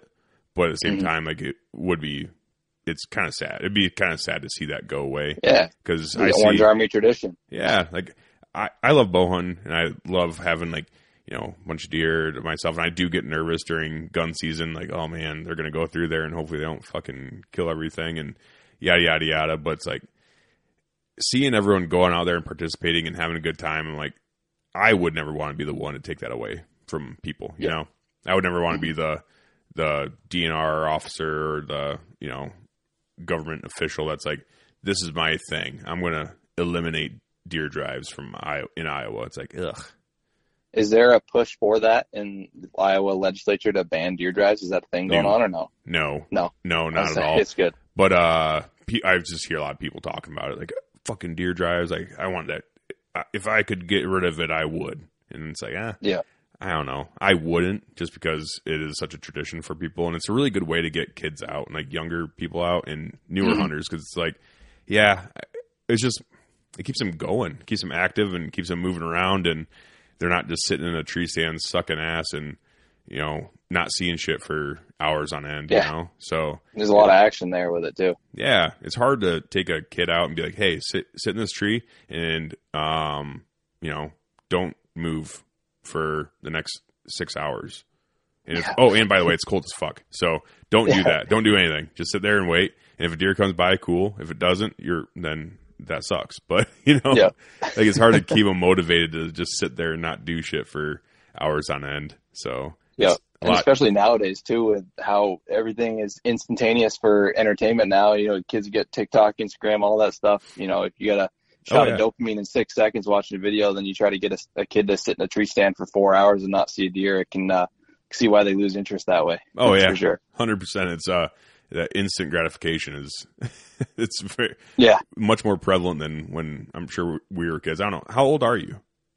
I'm 26. Don't mind me asking. Okay, 26. So I mean, when you were a kid, it wasn't near as prevalent as it is now. Shit, we were out in the woods all day during the summer just making forts and stuff. We didn't have any I didn't have a phone until I was probably 13, I think. Yep. Yeah. But nowadays, every kid's got a phone. But that's about the same age I got mine. But it still didn't have it wasn't a smartphone. It wasn't an iPhone No. 13. It was a fucking little flipper. Yeah, you're right. I had a Nokia brick for a while. I could play Snake. Oh, yeah. That was pretty sick, but Oh yeah. Yeah, you weren't sitting on your phone in your tree stand either, just waiting the day away when you had a phone back then. Right. Yeah. Yeah. Oh man. But, no, crazy. It's all good. Like honestly, I don't like poo-pooing on anyone for any way they like to hunt, because if that's the way they like to do it and it's legal, then I'm not going to sit there and be like, that sucks and you suck for liking it. The only thing, I lied. The only way I'd say that is if you're advocating for like air bows during archery season. Yeah, that's a whole different, you're barking up a whole different tree there. I'll poo-poo on you for that. Yeah. Stuff like that. Is that a thing out there? No. Air bows? No, I was saying that's good, because that's just, you might as well just give them a gun at that rate. That's what it is. It is a That's all it gun, is. Yeah, you know? It is. Yeah. Yeah, I don't know. It's Iowa. I think Iowa laws are pretty decent. Where if you want a crossbow hunt, you have to be disabled. If you want, otherwise during archery season, it's vertical bows or nothing. Yeah. So that's a recent change they did in Vermont too, because up until I think it was about 3-4 years ago, it was the same way. You couldn't get a crossbow unless you were disabled or over 60 or 55 or 60, somewhere in there. And just 3 years ago, they opened it up to anybody can use a crossbow now. Yeah. And I'm not the biggest fan of that. You get a lot of guys that are taking shots with crossbows that they wouldn't with a regular bow. There's more deer wounded running around and stuff, and that doesn't really create a good image for anybody, especially you get, somebody in somebody's backyard where a wounded deer ends up and they take a picture of it with an arrow hanging out of it. That doesn't look good. That's not good. And there's a lot more blood tracking dogs up here now because of that. And, those guys are flat out during bow season up here. So I'm not the biggest fan of letting everybody use a crossbow, because I think it gets abused, and I think you kind of leads people into doing stuff they wouldn't do and kind of being more reckless with their shots. But I'd like to see it go back to, being disabled, or even put like, if you're 50 or over, you can use one, and like maybe letting kids up to like 15 or 16, if they're just getting into it, let them use a crossbow, to create interest and get them hooked on it. But that middle age range, that's just my opinion. I'm not shitting on anybody if you do it, but that's just how I feel about it. I just don't like the negative effects of it. No, I'm 100% in agreement on that. Honestly, I'm just not a huge fan of crossbows in general. I feel like they do treat them like, I shouldn't say that's generalizing too much. A lot, it opens up that door for people to treat a crossbow like a gun, where it's like, yeah, I'll dust her off, day before season, shoot a couple groups at 50 yards. And if she's tight, then I know I'm good out to, 100. Yeah, exactly. You hit the nail on the head with that. Yeah, that's not how it should be, in my opinion. No. But that's just me. It's just, leaves a lot of room for error and bad shots. But Right. And I don't do that with my guns either. Like I'm a huge advocate for, I run a gun podcast too, so even if I wasn't, I'd have to say I was, but I'm just a huge advocate for, if you're going to go hunting, you should be very proficient with whatever weapon you're using, whether it's a gun, absolutely, a crossbow,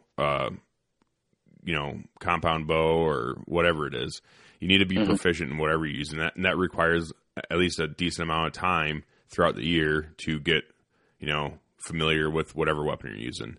And, with guns and stuff especially, it's like, I know guys that, do that, where they, my dad was one of them. He fucking bought me my shotgun, and he bought me 2 boxes of slugs, and was like, all right, here's 20 slugs that should last you 20 years, So, yeah, it's like, I'm not like that, because I like to shoot, and I like to be very as proficient as I possibly can with whatever weapon I'm using. And, that requires shooting whatever you have. And, I agree. And that does bring me to actually another question I had. What do you guys use up there? Are you guys just rocking like Remington 7600s and shit all up there? Yeah. So that's kind of like, if you look at the Northeast, a lot of people that hunt, especially like videos you see, the Remington 7600 is definitely the go-to gun, especially the carbine, cut down, short, light. A lot of guys love that. It's kind of the staple, and that kind of got big with the Benoits as well, because that's what Larry Benoit was using. And I mean, it's a great gun. You can throw some lead down range, and typically up here you're not shooting more than I'd say my average shot of all the deer I've killed tracking, the average distance of shot would probably be 45 yards, I would say is average. That's usually what seriously?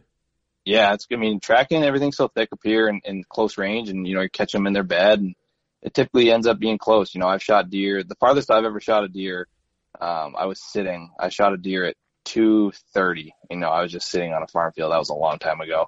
But in actual mountain hunting and tracking up here, you're usually killing a deer anywhere from as close as 10 yards to, 80 yards as they're barreling down through some hardwoods or something.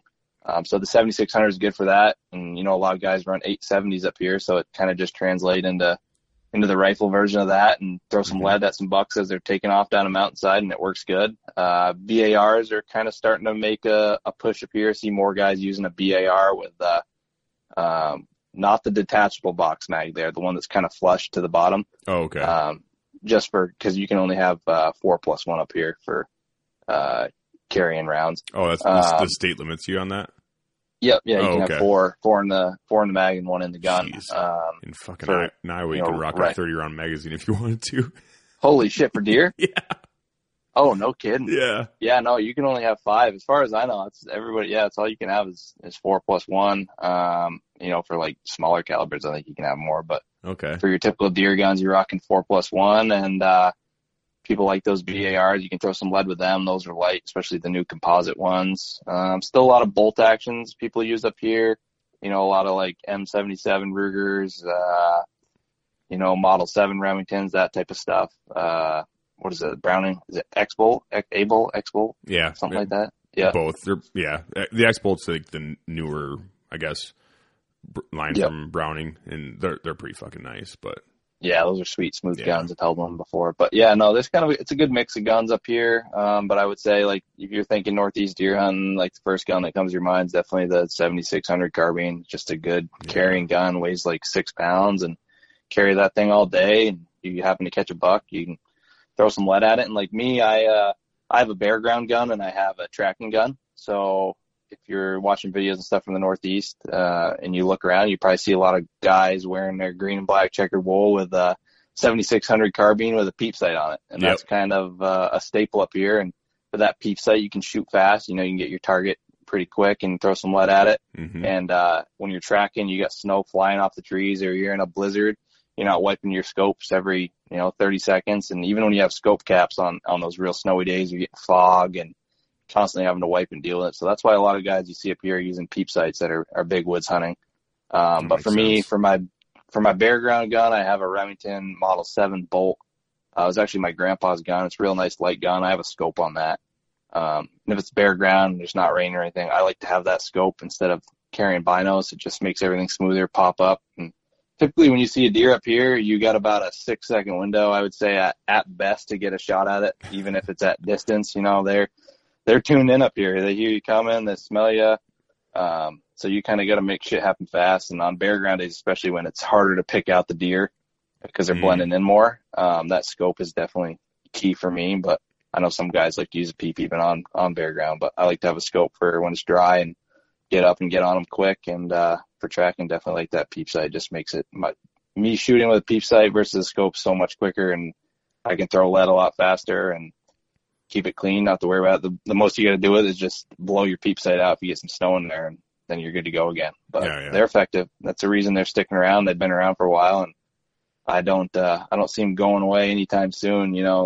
People are scooping up.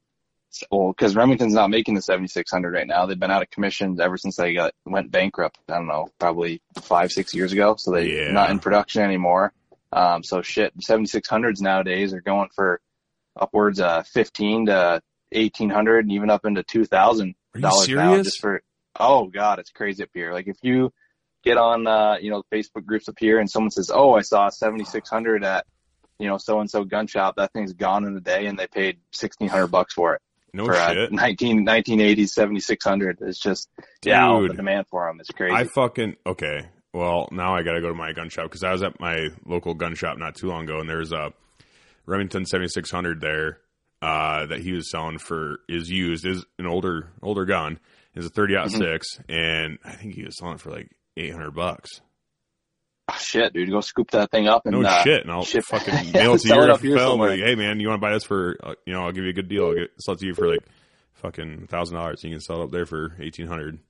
Oh yeah, it's crazy, and not going away anytime soon. I mean, yeah, people are paying outrageous money for them, but it's just a staple up here. Everybody likes them. It's a good gun, so you can't blame them, I guess. I mean, every once in a while you'll find a deal on one, or like what I heard, I don't know if this is true or not. It's like a lot of these gun shops, because a lot of those western states and midwestern states are going to like a straight wall cartridge.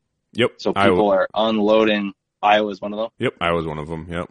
Gotcha. Yeah, so I guess people are like unloading. The people up here, the gun shop owners know that the people out there are unloading their 7600s and walled cartridges or neck cartridges, getting rid of them. So they're going out west, buying a bunch, going around checking gun stores out, buying them up, scooping them up, and they come back here and triple their money on them. So I guess that's what they're doing. That's what I heard. I don't know if that's 100% true, but that's the rumor. Makes sense.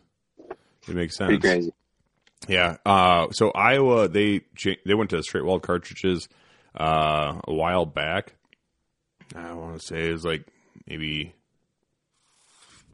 4 or 5 years ago, I guess, when they went to straight walls. But then they recently, I think just a couple of years ago, they just changed it. I don't know if because there's a lot of confusion or what it was. But on like what a straight wall actually entailed, because I guess like the 4570 is, I don't know if it was actually, no, I don't think it was 4570. There was a cartridge that was, I think it might have been the 4570, where it's not technically a straight wall, it was like a tapered wall. Yeah. So, but that got grandfathered in. I don't know if there's like I don't know if there's confusion or what, but anyways, so Iowa changed it to just being like, okay, it's basically any centerfire rifle as long as it's 35 caliber to like 50. Mm-hmm. So like 35 Whalen. That's I think I've heard some people talk about that, and that's actually a big reason why I got my I bought a Ruger M77 Hawkeye in 30-06 not too long ago, and I'm going to use it as a 30-06 for a while, but I do plan on rebarreling that to 35 Whalen, so I can use it here. And so you can use a 35 Whalen out there, because that's a relatively big cartridge up here, because one of those last runs that Remington did up here for the 7600s was that 35 Whalen. Oh, really? And that's kind of pretty popular up here, as well. Okay. I mean, it shoots pretty similar to the 30-06, and people seem to be liking it here. It's got more knockdown power as far as, because that's like a 220 grain. Is that what that typically is? The average load for that, or 200? Yeah, 200 to 220 is like very typical. I think they can go all the way up to like into the almost 300, I think, is what you can get, but that's for like, big African animals and shit. Yeah. But I think it does go down. I think it's like 180 grains is generally like the on the light side, and I know that's like on the heavier side for 30-06. Yeah. But yeah, like ballistically, 35 Whalen and 30-06 are very, very similar. It's just a 35 Whalen is just a necked up 30-06, and I think they shoot very similarly, all the way out to about 200-ish or so. They shoot very similar. And then the 35 Whalen starts dropping off pretty good after that. But I think the Whalen's good. It's a good solid cartridge out to about 300. And then after that, you really got to start thinking twice before you take a shot, I think. Yeah. Just because it's such a big projectile, and you're generally using the same powder loads as like a 30-06. But I think actually the 35 Whalen is one of the only like necked up cartridges that they started like wildcat and kind of messing around with, and I think it actually picks up feet per second out to like 100 or something. That actually gets a little bit quicker than a 30-06, and then it starts slowing down pretty drastically. Yeah. Okay. If I remember right, I remember reading about something like that, or they're doing like a comparison and stuff, and like, yeah, actually it's this. I'm like, that's fucking kind of crazy to think about.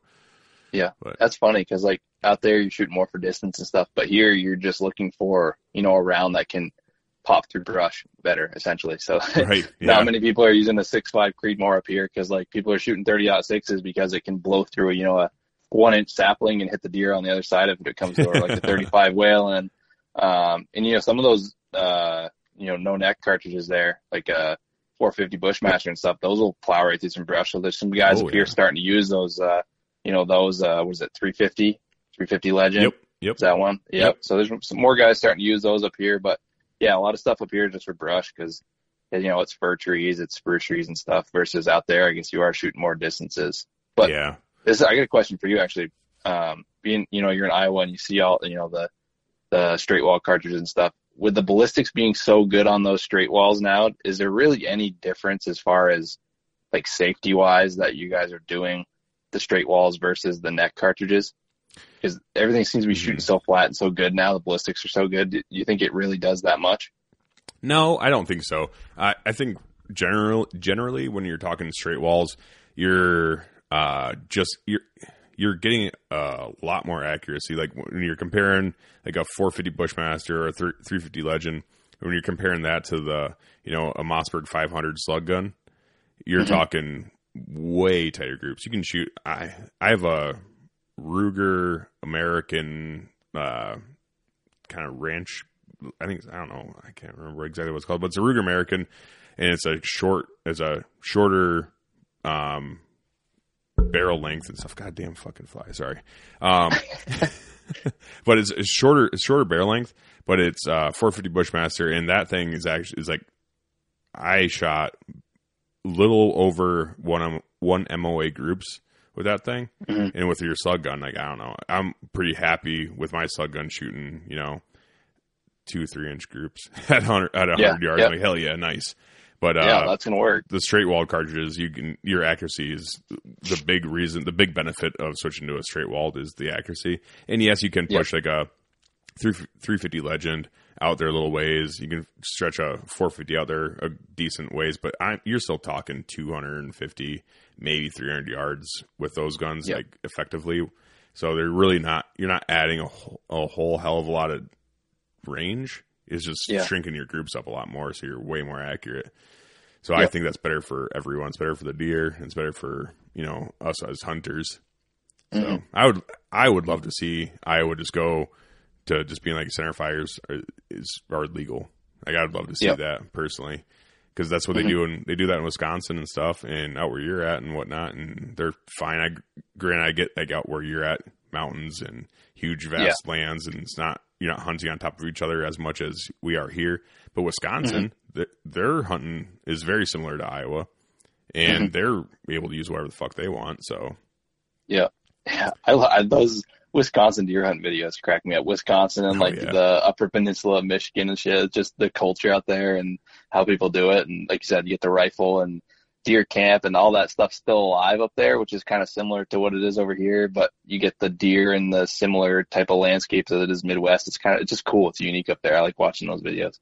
Yeah, it's cool. It's just a totally different, culture. Like Wisconsin, the hunting, that's a nice way of saying it. Like the hunting culture is very strong there. And it's the same with Michigan and stuff. Like the hunting culture is so strong in that area. And it is cool to see, but that's a nice way of saying like the deer quality comes second, and like going out with your boys and having a good time is number one priority. Yeah, and I don't that's think a good way to look at it. I don't think there's anything wrong with that. No, and they still shoot some crankers up there too. Shit, doesn't Wisconsin have the most booners out of any state? Yeah, something like that. I don't know how those deer survive that first weekend up there. You watch videos and it's like fucking gunshots going off in every direction, and there's still deer running around everywhere. It's crazy. Oh yeah, I think it's just because there's just so many of them. They have a really large deer population, and it's over the counter for non-residents out there. And I think if you go hunt Wisconsin, your first year's license is basically resident cost. So that's kind of cool too. But that is cool. They have a shit ton of deer in Wisconsin, and they're very liberal with their tags, and people just love to shoot shit over there. And there's no discrimination on rack over there. It doesn't look like. No. But hey, you'll see somebody shoot a spike horn, and then the same 2 minutes later, you'll see a 150-inch rack buck running across a swale bog, and they're dusting that just as quick as they're dusting the spike horn off. So it's pretty funny. Yeah, it is. It's pretty wild out there, honestly. It's cool though. I get it.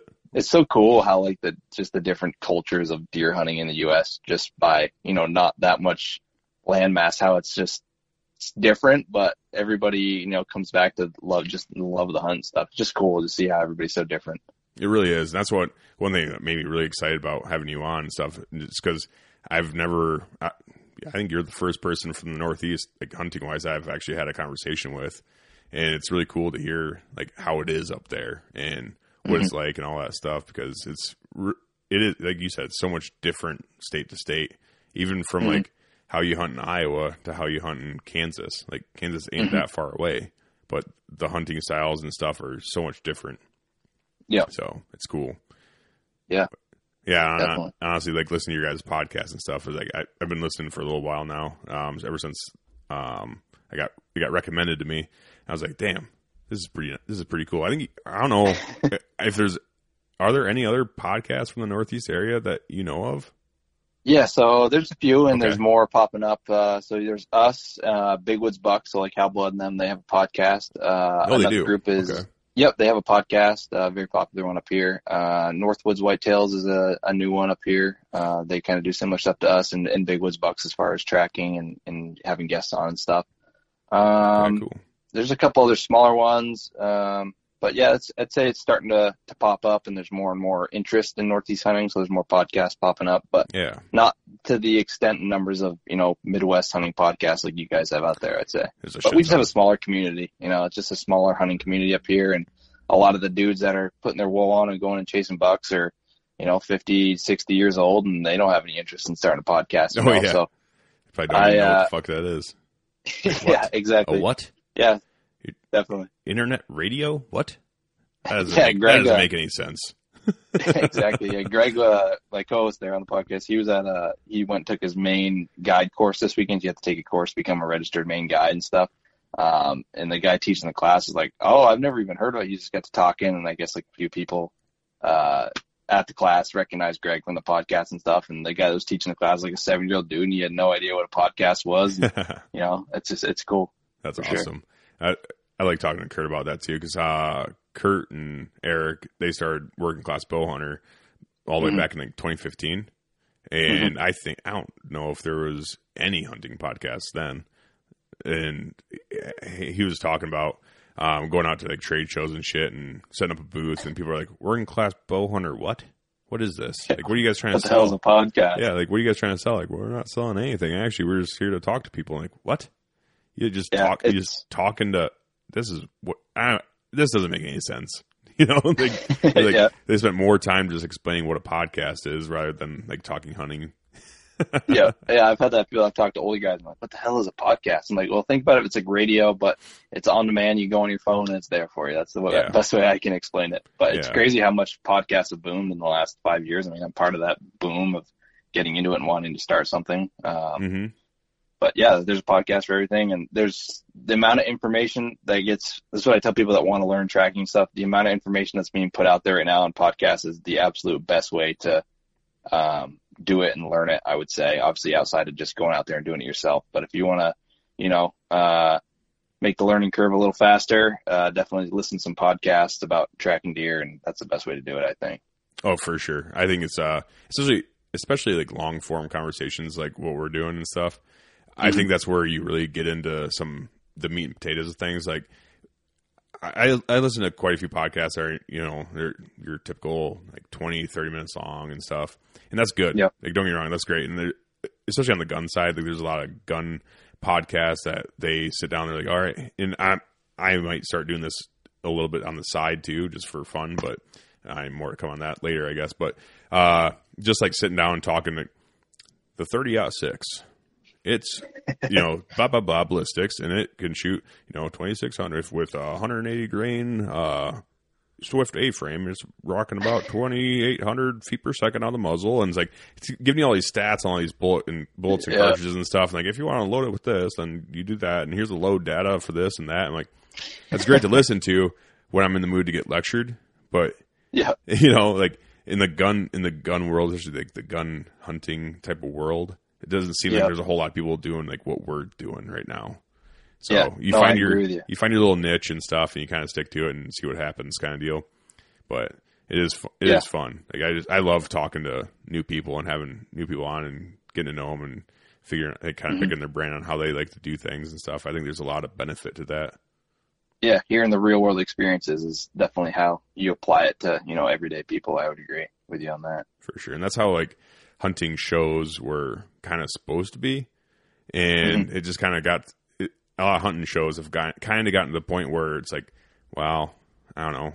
When you have commercial breaks on the outdoor channel for, the channel itself. You have all these commercial breaks, and then in between commercial breaks, about, a quarter of the episode's eaten up by, show sponsors. And then it's like, now we got to get like 2 or 3 deer dying on camera. And it's like, that's about it. Yeah. It's like, I got in this tree, shot a 180. Real nice. Yep. Stay tuned for next week. We'll do the same thing. Yeah. You don't get that with hunting shows up here. I mean, like the Benoit videos were they're still kind of like the gold standard of, hunting videos up here. With YouTube, there's more and more people getting into it. But I mean, a lot of content you see up here is just people going out in the woods. And if you see a deer on camera, that's cool. And if you get a buck on camera, like if you get 1 buck a year up here and you get it on film, and you're really doing something as far as that goes. Yeah. It's cool. But yeah. Because the Benoits, when they put out their videos, it was like multiple DVD format, wasn't it? Correct. Yeah. So they ended up doing, it was 5 DVDs they did in total. And yeah, DVD form and all the way through. And I think they usually kill, I don't know, $3-4 per DVD. And, it was like it's father and 3 sons. And then they have some like friends and stuff with them. But I'd say there's about average like $3, $4, $5 killed per DVD, which is awesome. Yeah, and nobody's really done that. With a cameraman since then. As far as Northeast hunting goes, there's more and more self-film stuff now. Like we did over the shoulder filming this year, and Jeff Doyle, I don't know if you ever watched any of his videos on YouTube. He's a Northeast buck tracker. He kind of put self-filming on the map as far as that over the shoulder view goes up here. But there's more and more content groups kicking up that are doing the over shoulder and doing some cameraman work, and it's there's definitely a lot more demand for Northeast content right now. It's crazy. Like we can't make enough content right now. Yeah, honestly, it makes a lot of sense because it's super entertaining. Like it's super interesting the way you do out there. It's such a small like niche area, and there's a lot of hunters and stuff, but there's just not a lot of content coming from that area. Exactly. So it's really cool to see all that stuff, whether it's on YouTube or whatever, But there's so much content coming from fucking Iowa and Illinois. And all that stuff. Yeah, there's no shortage of that. No, there's plenty of that shit. There's plenty of sitting over a food plot and shooting a deer. And don't get me wrong, that's cool. I love that. But there's a lot of that stuff out there. So the Northeast buck tracking type stuff is it's interesting because there's just not a lot on it besides the Benoits and Hal Blood and you said Jeff Doyle. Yeah, Jeff Doyle. He has a YouTube channel. I think he's got 15,000, 20,000 subscribers, but he's got some great videos. Yeah. And we just did our videos this year, and there's more and more popping up and more demand for it. I think like most of the viewers and stuff we have on our videos and subscribers are stuff people from out of state that are seeing this and like, holy shit, this is cool. This is so different. It's unique and different from that, Western hunting, like what you're doing, or like Midwest hunting. Just something fresh. It's a fresh look that it's just starting to emerge as far as like everyday consumable content goes with podcasts and videos and stuff. And I foresee it growing like crazy even more. I mean, just the amount of more young people getting into it ever since this content push and all these groups started popping up. It's huge, which is good for, it's good for the culture up here. It's good for the states as far as revenue and stuff goes. And hopefully, I mean, it's good for the gear business too. Yeah, that's kind of why we started it, with the growing demand, and just wanted to be that company, Yeah, you're in a good position right now, which is great.